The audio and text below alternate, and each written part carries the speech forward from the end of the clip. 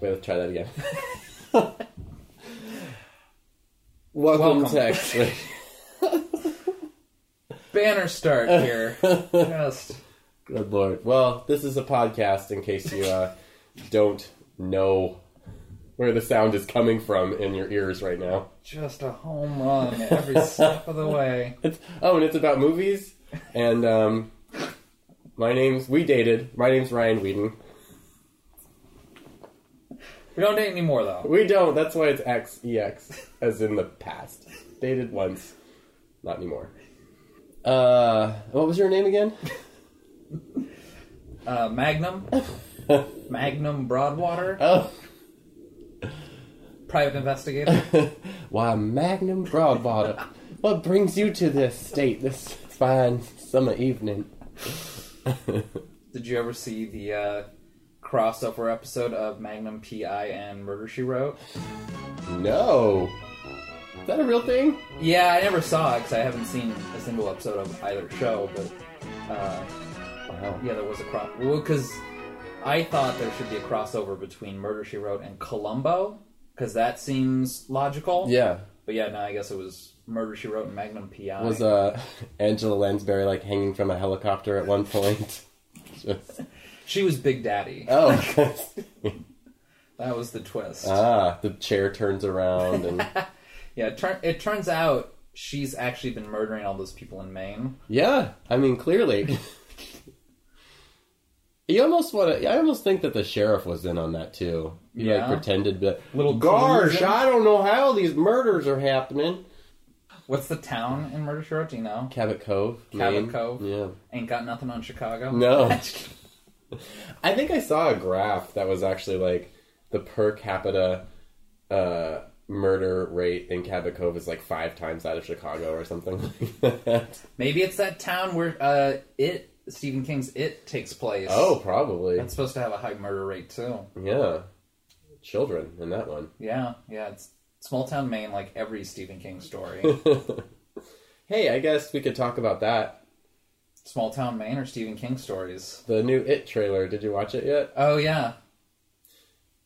It's a trailer. Yeah, I don't have anything to say. I was hoping you did, actually. The subject matter seems right up Guillermo's alley.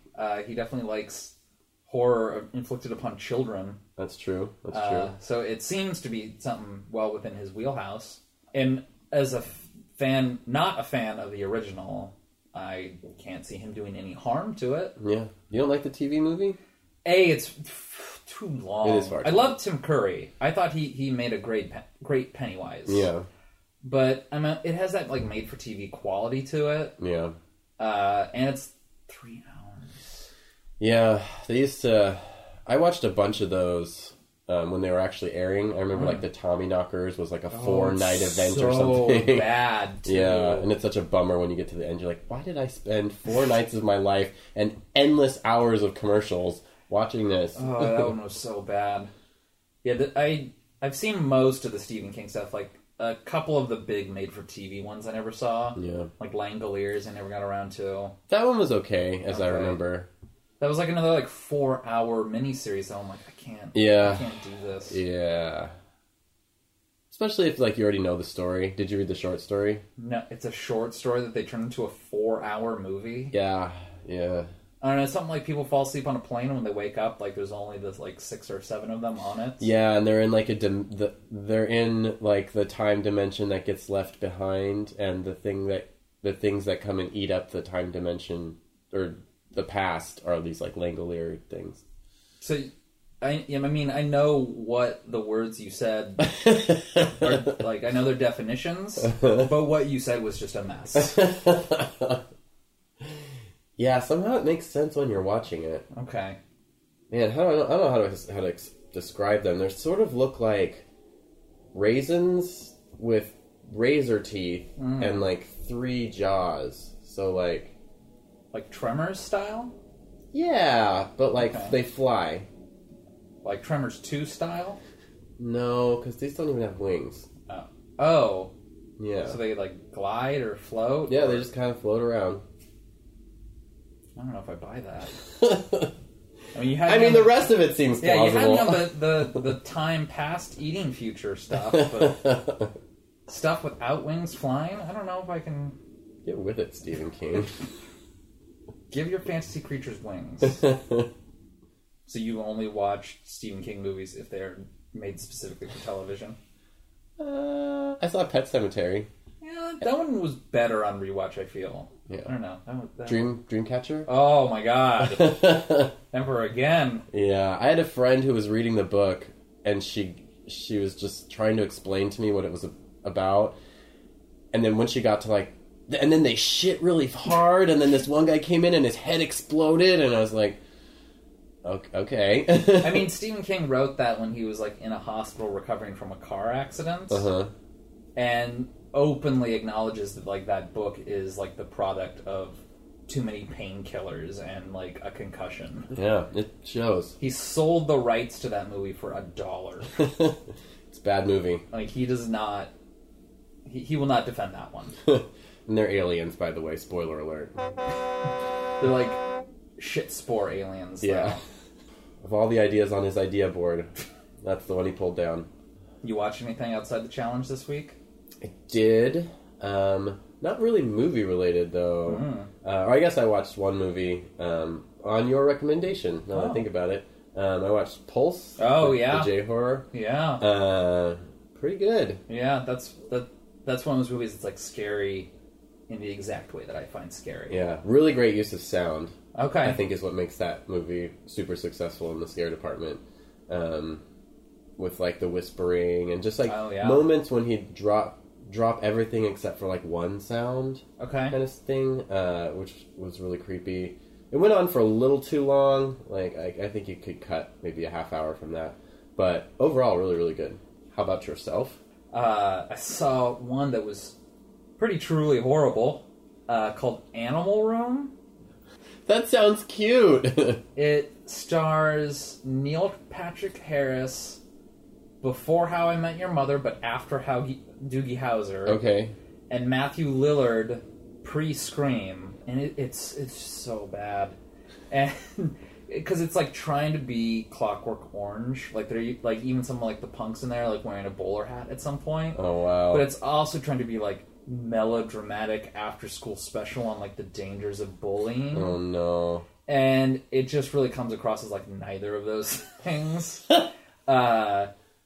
And it really feels like it was written by a bullied 12-year-old, because it was all if I kill myself, everyone's gonna feel bad, but that's actually the reaction. Everyone's we didn't listen to it when we had the chance. Why did we let this go on? It was so bad. And what made it worse was I think I had a defective DVD. Because I started watching it, and it gets to a point where Neil Patrick Harris just has to escape into drug use, but it's a noble thing because his life is so rough. God. And then the DVD kind of skips, and it looks like it goes back to the beginning. I'm what's going on here? No. And I checked the bar or whatever, how far along I am, and it says I'm 40 minutes in. I'm oh no, this is the actual runtime. It says it's 2 hours, and I'm 40 minutes in. I'm I've seen every nothing's new.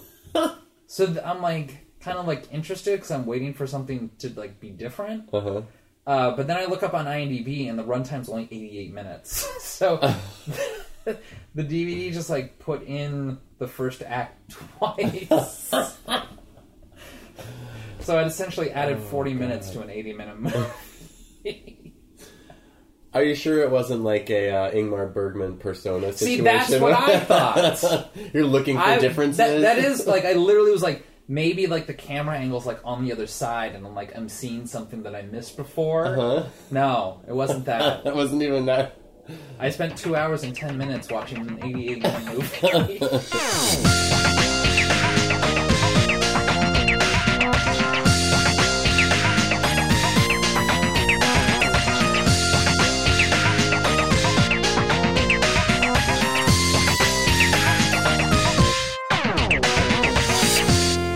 So, if you made-for-TV Stephen King movies, are there any other made-for-TV movies that you like? Well, just so happens this movie that you chose for this week is made for TV. That's right, Ryan. This week we watched Tears and Laughter, a.k.a. Starting Again, the Joan and Melissa Rivers story starring Joan and Melissa Rivers. So I gotta get it out of the way. This is gonna be one of those episodes that I cannot listen to because I will talk so much. Okay. I love Joan Rivers. Uh-huh. She's like a real-life Mildred Pierce. She lost everything and had to start over from scratch and picked herself up by her own bootstraps and went on to raise one of the worst children in history. Yeah. Like, my love for Joan Rivers is I don't want to say it's like tarnished, but Melissa Rivers, there's like nothing solid. I mean, let's just be honest. We're gonna rag on Melissa Rivers a lot on this podcast today because, god damn, she is just a charisma sink, isn't she? I mean, just and maybe it's because her mom is so like charismatic. Yeah, but and part of it is like with Mildred Pierce, you know, part of like I always like Mildred Pierce because I say it's like the good and the bad of the American dream. Uh-huh. It's like Mildred Pierce like lost everything. Like that's the beginning of the movie, and then you know as it goes on, like she gets all this stuff, right? And she you know only wants the best for her kids, and she shields her kids from harm and danger and failure and stuff like that. But like, what does that do? Like it turns, you know, in Mildred Pierce, you get Vita out of it, and like she's the worst. And I feel like that's kind of what happened with Melissa Rivers. Yeah, maybe a little bit. Like Joan Rivers, like provided almost too well. Like she never went hungry. She never really wanted for anything, and it kind of just kind of came out a brat. Yeah, that's too bad. But I feel like Joan Rivers is always slightly underappreciated. She got a public reputation where I think her professional reputation was always sound and solid, but her public persona got dragged through the mud a lot. Yeah. Which is when she passed a couple of years ago, I was actually surprised by the variety of people who like came out and like supported her or said nice things. Like it wasn't too long after when Robin Williams died. When Robin Williams died, like of course, like you know that people were going to say wonderful things about Robin Williams. Right. His humanity was like always at the front. You know, you could tell that he's one of those people that if you knew him personally, it'd be hard not to love him. Right. So when Joan Rivers passed, I didn't think you'd see that same sort of reaction. But in a lot of ways you did. Like, you know, Sarah Silverman, Kathy Griffin, you expect, you know, nice things from them. But, you know, Samuel L. Jackson was out there saying nice things about her. Ozzy Osbourne was out there saying nice things. The Jonas Brothers were out there saying nice things. Barbara Walters wrote, like, a really long form, like, how Joan Rivers, like, she was, you know, funny in public, but in private she was the picture of class. You know, she'd go over and they'd drink and have wonderful meals and gossip all night. And that Joan Rivers was, like, a dear friend of hers. You know, Howard Stern emceed her funeral. You know, and, you know, no judgment. Benjamin Netanyahu's a big fan. Hey, let's not get political. Said very nice things after her passing about her. So yeah, I mean, I was just surprised, you know, when she passed, the breadth of, like, fans that she had that were, like, you know, willing to speak up and say nice things about her. Well, I'll be honest. I don't know if you remember this, but what actually started our movie passing back and forth was the day that you invited me to go see A Piece of Work, the documentary about Joan Rivers. Did you come? Yes. Oh. And then we hung out later, and I think that's when we went and did, like, the High School Musical mystery date, and I think that's all the same day. Oh, so, man, a solid day. I know, it was a lot of fun. But it was out of the blue that you'd asked me to come see it, and I was like, okay, I don't know much about Joan Rivers, I'll go see this documentary. And it really opened my eyes to who she is, and, like, how kind of punk rock she is. And we can get into that more in this movie discussion too, because I mean there's a whole thing of like people judging her and her saying, well, fuck you, I need to do this anyway. Which is great. But after seeing that documentary, I got a lot more respect for her, and I think she's pretty great too. I don't think necessarily everything she creates is great. No, but I think her constant work ethic and like, this is what I'm going to do, and I'm going to be successful because of it. Really admire her work ethic. Yeah. Like, you know, when her husband passed, which is like the main, you know, focal point of the movie, is like the aftermath of her husband committing suicide. You know, she was like fish out of water, but she's like the fish out of water that like made land her bitch. Like, she like got her act together and like got it together well. Yeah. She built a house, started a fire, built one of those like Swiss Family Robinson style showers. Yeah. I mean, she got it going on. Monkey butlers, coconut radios. Oh, good job, Joan. While Melissa's like, Mom, look at me! Mom, over here! Even in the documentary Piece of Work, Melissa Rivers is sort of like that. No. And it's like, it's not that I'm open-minded about Melissa, and I want to like her, but I find her a charisma dump. Like, she just doesn't have it. She doesn't have what her mom has in that department. And I find her kind of whiny all the time, you know? She's just like, she just reeks of being, like, raised in privilege, basically, you know? Yeah. And, like, that, I guess you can't really help. But at the same time, it's like, maybe don't go in front of a camera and make us watch you. Yeah. I don't know. I feel like there's, you know, jobs in show business that are not in front of the camera. Yeah, I think I actually read her Wikipedia page after watching this, and she does a lot of producing, which is like, makes sense. That's a great role for you. Why don't you keep doing that? It's like when people tell us we have faces made for radio. Do they? Who's saying that? Well. So, premise of the movie. Yeah. This made-for-TV movie. But, well, before we get too far, what is the title? Because... Well, it's both. And it's Tears and Laughter or it's Starting Again. Well, according to this DVD, it's Starting Again. Yeah. But I've also seen... I think when it aired on TV... Tears and Laughter. Yeah, I think when it was aired on television, it was called Tears and Laughter. And, like, you can search for either, and either one brings the result. Sure it does. Is there a preferred title? I'm going to go with what's on the DVD. Okay. So Starting Again, maybe? Starting Again, or AKA, Tears and Laughter, the Joan and Melissa Rivers story, starring Joan and Melissa Rivers. So her husband commits suicide, and the movie is sort of the aftermath and the falling out and the starting again, if you will, of Joan and Melissa's relationship. Mm-hmm. I mean, the little speech that she gives at the end, which is actually kind of touching, where she's like, you know, grief has no guidebook. You know, you do it however you can do it. And for me, it's like, you know, Joan, her form of grief was to keep moving forward. Right. Which, you know, some people might say... She kind of had to. It was out of necessity a little bit, too. Yeah. I mean, some people... Like, the problem that Melissa had with Joan's form of grief is that it looked like she was just moving on and forgetting about Edgar. Right. The father. But from Joan's point of view, it's like she had no choice. Like, they needed a home, they needed to eat. Yeah. Someone had to be the breadwinner. She needed money. Yeah. And, I mean, I understand how that might be seen as, like, running away from your problems as opposed to facing the grief. Yeah. But, I mean, I don't think that was accurate in the slightest. Like, no, yeah. Yes, part of me, you know, I'll look at that and be like, oh, yeah, they're keeping busy because they don't want to be, you know, alone with their emotions, or they don't want to, you know, have to deal with, you know, this tragedy in solitude. But I'm like, no, I kind of admire her, like, you know, she dealt with it. I feel like she grieved an appropriate amount of time before, like, starting to work and, like, starting to take her very, like, imminent problem seriously. Yeah. It was, like, 2 months or something before she hit the road again, I think is what they mentioned. And it's like, she needed money.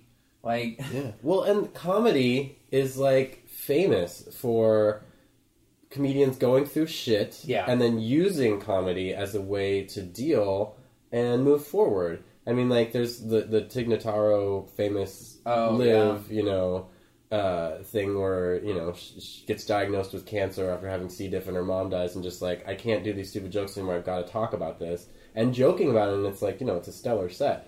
So it's like, maybe that's how she's dealing, because she is a comedian, like that's her job, has been for years and years and years. So she's like, this is how she's moving forward. I mean, it's like, that's what comedy is great for, though, is like looking into the darkest places and laughing. Yeah, like, I mean, Richard Pryor did it with racism, like throughout his career. Louis C.K. definitely got famous as his marriage was ending. Yeah.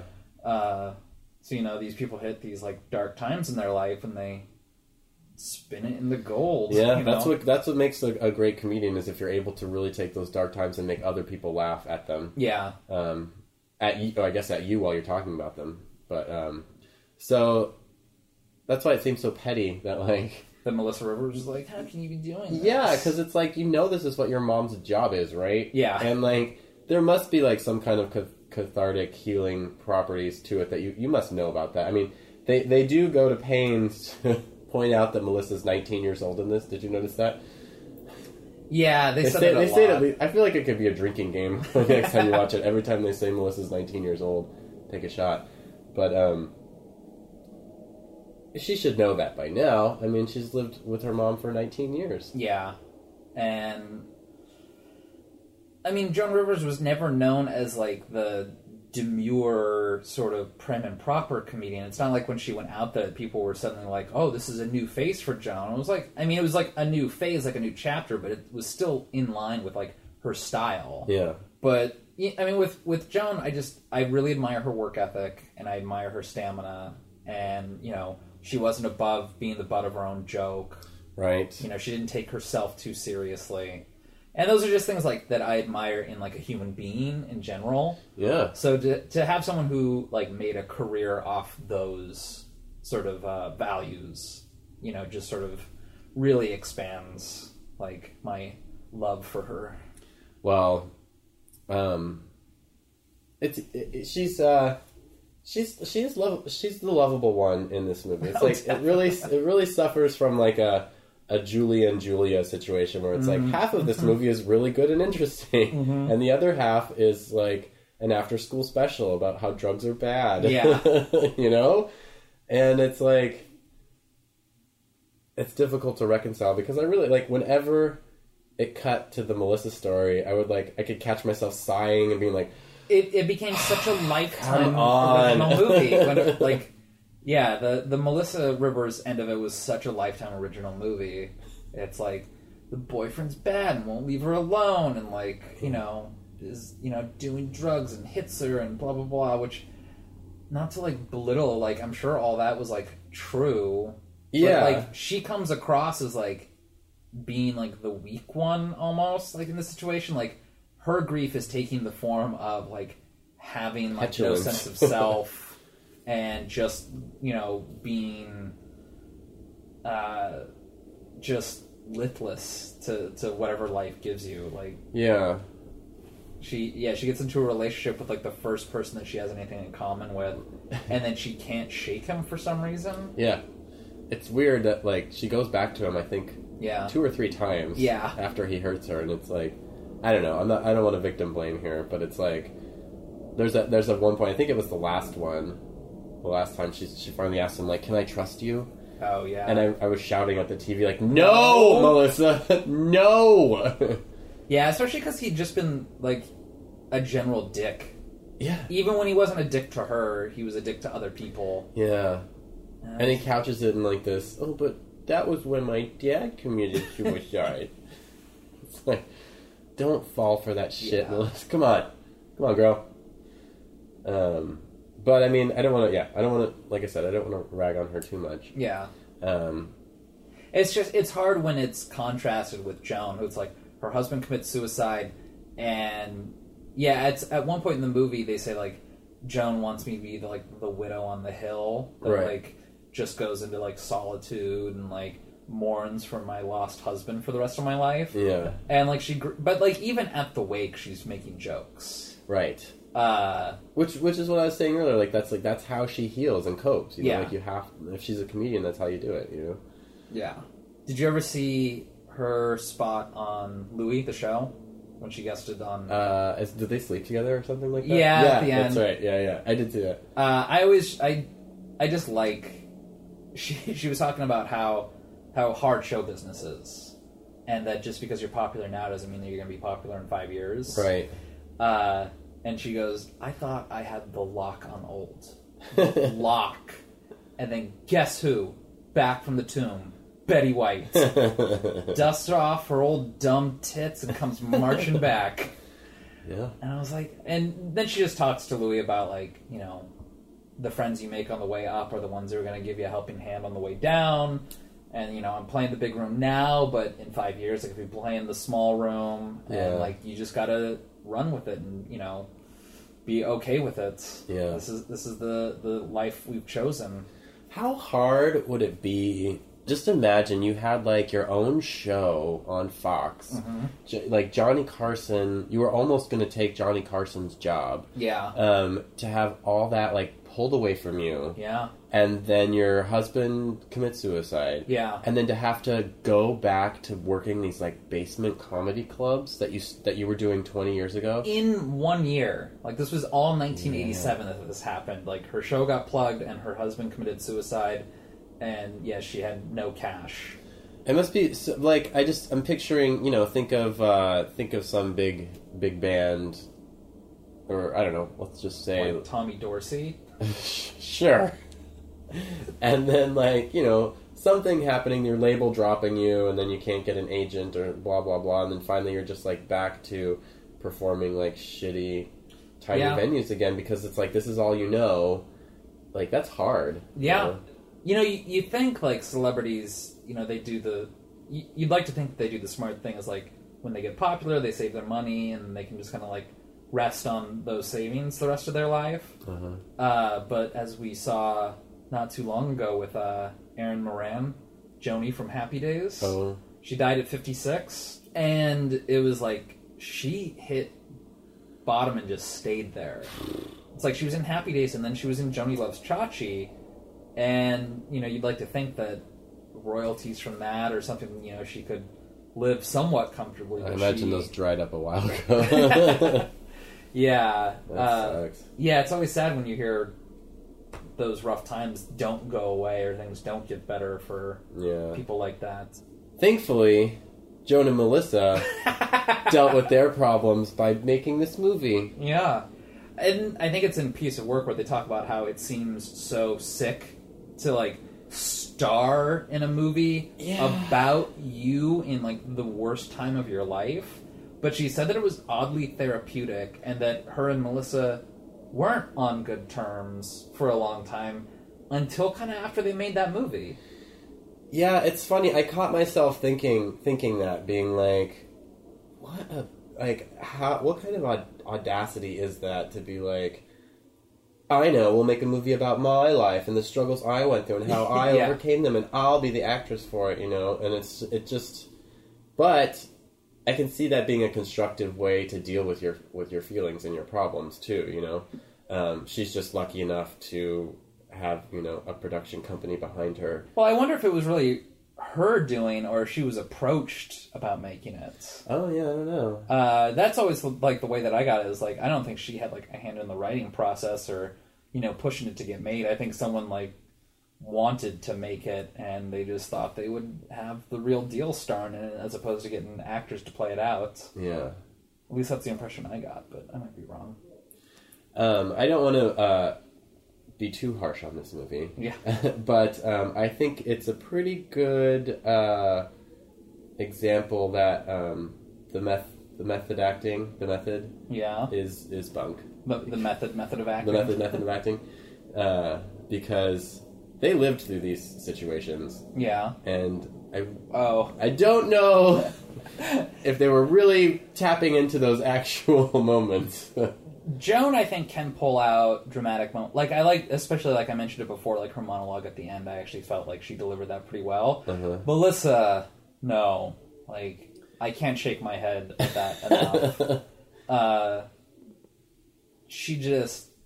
Nothing's What is believable. it, though? I can't even put my finger on it, because, like, if I'm being generous, it's because she's in the shadow of Joan, and it's always being compared to her, and, like, that's just too much of a mountain to be compared to, right? Yeah. But then again, I mean, it's like you you got your moments. Like, make the most of them. And she just, like, there's nothing going on there. Yeah, it's because Joan's such a firecracker. Like, she comes out guns blazing, and Melissa really does not.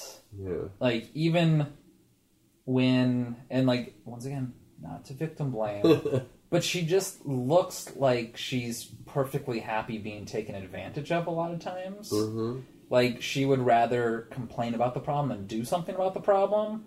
And I guess with Joan Rivers, it's the opposite. Like, she would rather do something Much about more it. proactive, yeah. And she'd rather make a joke about it once the problem was, you know, in the rearview mirror. Yeah. Well, even just making a joke about it is doing something. Yeah. You know? Yeah. This had so many... Like, this was so painfully made for television. It is. The fades to red. Like... What is that? I don't know, because they use it pretty indiscriminately. Like, it's not like they fade to red when the situation gets bad. Like, they fade to red when the situation is bad. They fade to red when the situation's good. They fade to red when the situation's neutral. Like, that's just how they transition to the monologues for some reason. And I don't know, it's so bright. Like, there's a reason why we don't fade to red. Yeah. In normal Hollywood filmmaking. And I was thinking, for the most part, the you know, because it's made for TV, maybe like in the 90s, the color palette is really muted. It's pretty beigey, basically. Yeah, black, beige. But then all of a sudden you'll get these like red. Which I thought was kind of it just seems out of place. Strange choice, but like it would be a strange choice artistically, but it's not like the movie was really vibrant in colors. Right. Other places. Right. So it really just drew attention to how strange it is. Yeah. I liked near the end. I don't know if you noticed this, but like it started to get a little meta in the way that like did they start talking about making a movie about this part in their life? No, but I mean, let's see. There's like I think it was when they were fighting. Yeah, it was when they were fighting in the therapist's office, and Melissa says like, "You're always casting yourself as this." This one character, and it's like, oh, she did get cast as herself. That's funny. And then also, like, when she's in the play on Broadway, the Neil Simon, her line just before she exits is, the movie isn't over yet. And then she leaves, I was like, yeah, it's not. We still got another 15, 20 minutes. I don't know if those were intentional, but... yeah, I can see that. Also, her Melissa's therapist... What were they? That whole role and the therapist. There's a bar in that therapist's office. Did you notice that? I didn't know. I do remember like the one time they try and have like a group therapy session. Like it's a fairly long scene because they're yelling at each other quite a bit. The therapist does not have a line. I know he's terrible. At his job. And I remember there's like a scene where after Melissa storms out in a huff, and there's a scene where it's like Joan's in the fore, he's in the background, and she says something like, "Well, just great." And he just, like, turns. Like, he doesn't say a word. Non-speaking extra role, I guess. When they come... I don't know if you noticed this, but in that same scene at the beginning, when he's leading them to the couch, he, like, rubs Melissa's back a little bit as she's going. That was a wild... I mean, that was, like, his apartment, right? Yeah. He had, like, huge. some sort of townhouse or something, Yeah, it was... I don't think he was very good at his job either. Like, he didn't try once to stop the fighting. There was no intervening. Like, that group therapy session had, like, no mediator. He's just sort of like, okay, well, let's just see how this plays out. I won't say anything. But I will look concerned. If they have questions, I'll be here. Yeah. I don't even know how the cats for him. What do you mean? Non-speaking extra. They're probably, like, waiting under a tent in the backlots. You got your papers in order? Get to makeup. You're going to be the therapist. You got your SAG card? Good. You're hired. Oh. I only have 2 notes. Oh, yeah. Let's hear them. One is from the very beginning when Joan is in the hospital. And Melissa's there, and it's before anything bad had happened. And Melissa's like, I gotta go. And she's like, what? You're leaving me? My time in need? And she's like, this is elective surgery. And she goes, what? Liposuction hurts too. And then my next note is Melissa is the worst. Which is a note I must have taken within the first 5 minutes of the Oh, movie. probably, yeah. Let's see. So when Joan is getting like dumped from her agent, Yeah. basically, did you notice the artwork in his office? I feel like I did at the time, but I don't remember it now. He's got 2 pieces of artwork behind him that were really distracting for me. There was one that's like a painting, but it's like a black canvas, and it's done with like brighter, sort of almost neon colors of a male torso. That does ring a bell.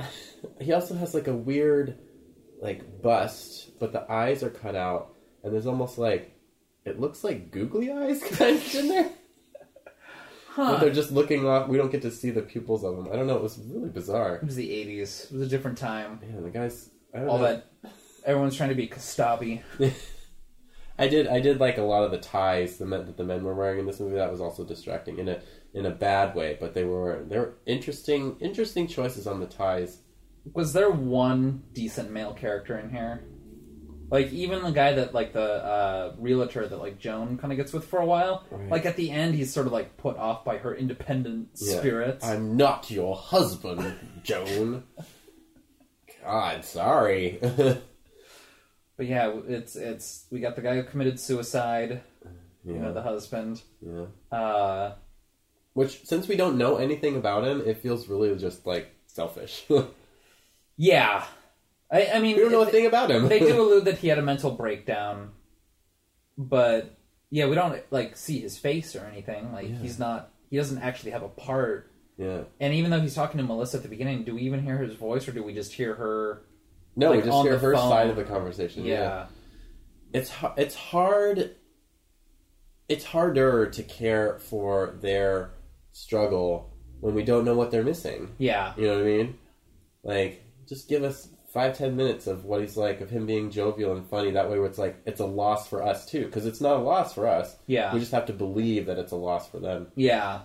I mean, I can't emphasize this enough. This was a made-for-TV movie. That's why I'm not being too harsh. They're not known for their, really... This wasn't Fanny and Alexander. This isn't HBO produced. This isn't Angels in America. So I guess here's another question I have for you. So Melissa has, like, at the end of this movie, there's a scene where she gets beat up pretty bad. Yeah. I mean, and it goes on for long enough that it's uncomfortable. I gotta give props to the stunt woman. Yeah. Or it could be a dude. Yeah, That's exactly. how it works there. But it's like, agreeing, if this actually happened in her life, like, agreeing to do this scene would be really hard, don't you think? I've been beat up before. Like, but I got mean, over like, she probably has some lasting trauma from it. But, like, agreeing to do this scene in this movie, like, some sort of therapy for her? Is making this movie therapeutic? I mean, you said that it was therapeutic for their relationship, but is also reenacting an abusive relationship scene, do you think that's therapeutic for her? Maybe it's like, what was that documentary? The Act of Killing? I'd be curious to see what she felt about doing I like that. to think that's the goal of the filmmakers in this situation. This is sort of a docudrama Act of Killing situation. What are you feeling now, Melissa? She just starts retching. Yeah, it's hard to defend Melissa Rivers. It is. But go ahead. I was just gonna say, it'd be one thing if she was a firebrand like her mom. Mm-hmm. But she doesn't have that going for her. And that's to Joan's credit, in a way, where it's like That she failed to teach her daughter to be funny. No, that she stands by her even though she sucks. That's Yeah. a good mom, being Yeah. like, I still love you, even though you're a horrible disappointment. I also feel totally fine ragging on both of them, because neither of them will give a fuck. Yeah. Like, they have been dragged through the mud so much, they do not care what two homos think about them. Maybe we'll get a tweet out of this. I was thinking this too. They got a lot of value on Melissa's bedroom set. Because, man, I feel like a you lot were of the really movie... into the set direction here. I feel like a lot of the movie took place in her bedroom. Yeah, I do definitely remember at one point because she moves into that house. How many people live in that house, by the way? Well, at first I'm like, is she moving into a frat? Like, that's what it looked like, because she's introduced to, like, all male characters at first, like, when she gets there. Like, I don't remember seeing any other girls in the house. Yeah. But then the rest of the movie, and like, the rest of the movie takes place, like, over a couple of years, I feel. Yeah. If not, at least a year. Well, no, because it says she was moving in to that house the beginning of her senior year. Okay. But she's a 19-year-old somehow. And it ends at graduation, so that's over a year. Okay. Yeah. But yeah, any other scene in that house, like, where she's living, is done exclusively in her room. Right. So it wasn't until the end fight scene when, like, some of the roommates, like, came to see what all the ruckus was about. I'm like, oh, that's right. She lives in a big house. I'm like, which, if, I don't know, if I was a teenage girl, I would not want to live in a big ruckus house with a bunch of boys. Yeah. That would not be my first choice. She wants to be treated like a normal student. Oh, wait, there's a good guy, her roommate. Yeah, maybe. Like, he does ostensibly dial 911. I guess, the bar for human decency is pretty low in the movie, but... He's the guy that she should have gone with. I think he was cuter, if I remember correctly. Definitely cuter. Definitely cuter. So where do you rank this in your made-for-TV movie pantheon? Well... A deep bench, I'm sure. Yeah, it's a little... it's better than Tommyknockers. I'll say that. Glowing endorsement. I'm going to put that on the back of the DVD. Back of the Blu-ray, I'm sorry. Can you see someone at the like, looking between Tommyknockers and this, and they're like, I don't know.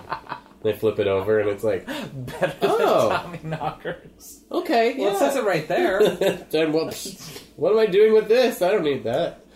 God, that'd be a great sales tactic. You could find out when your, like, title was coming out and, like, the other titles that were going to be coming out right next to it, and just have a review on the back that says better than, before and behind me. Yeah.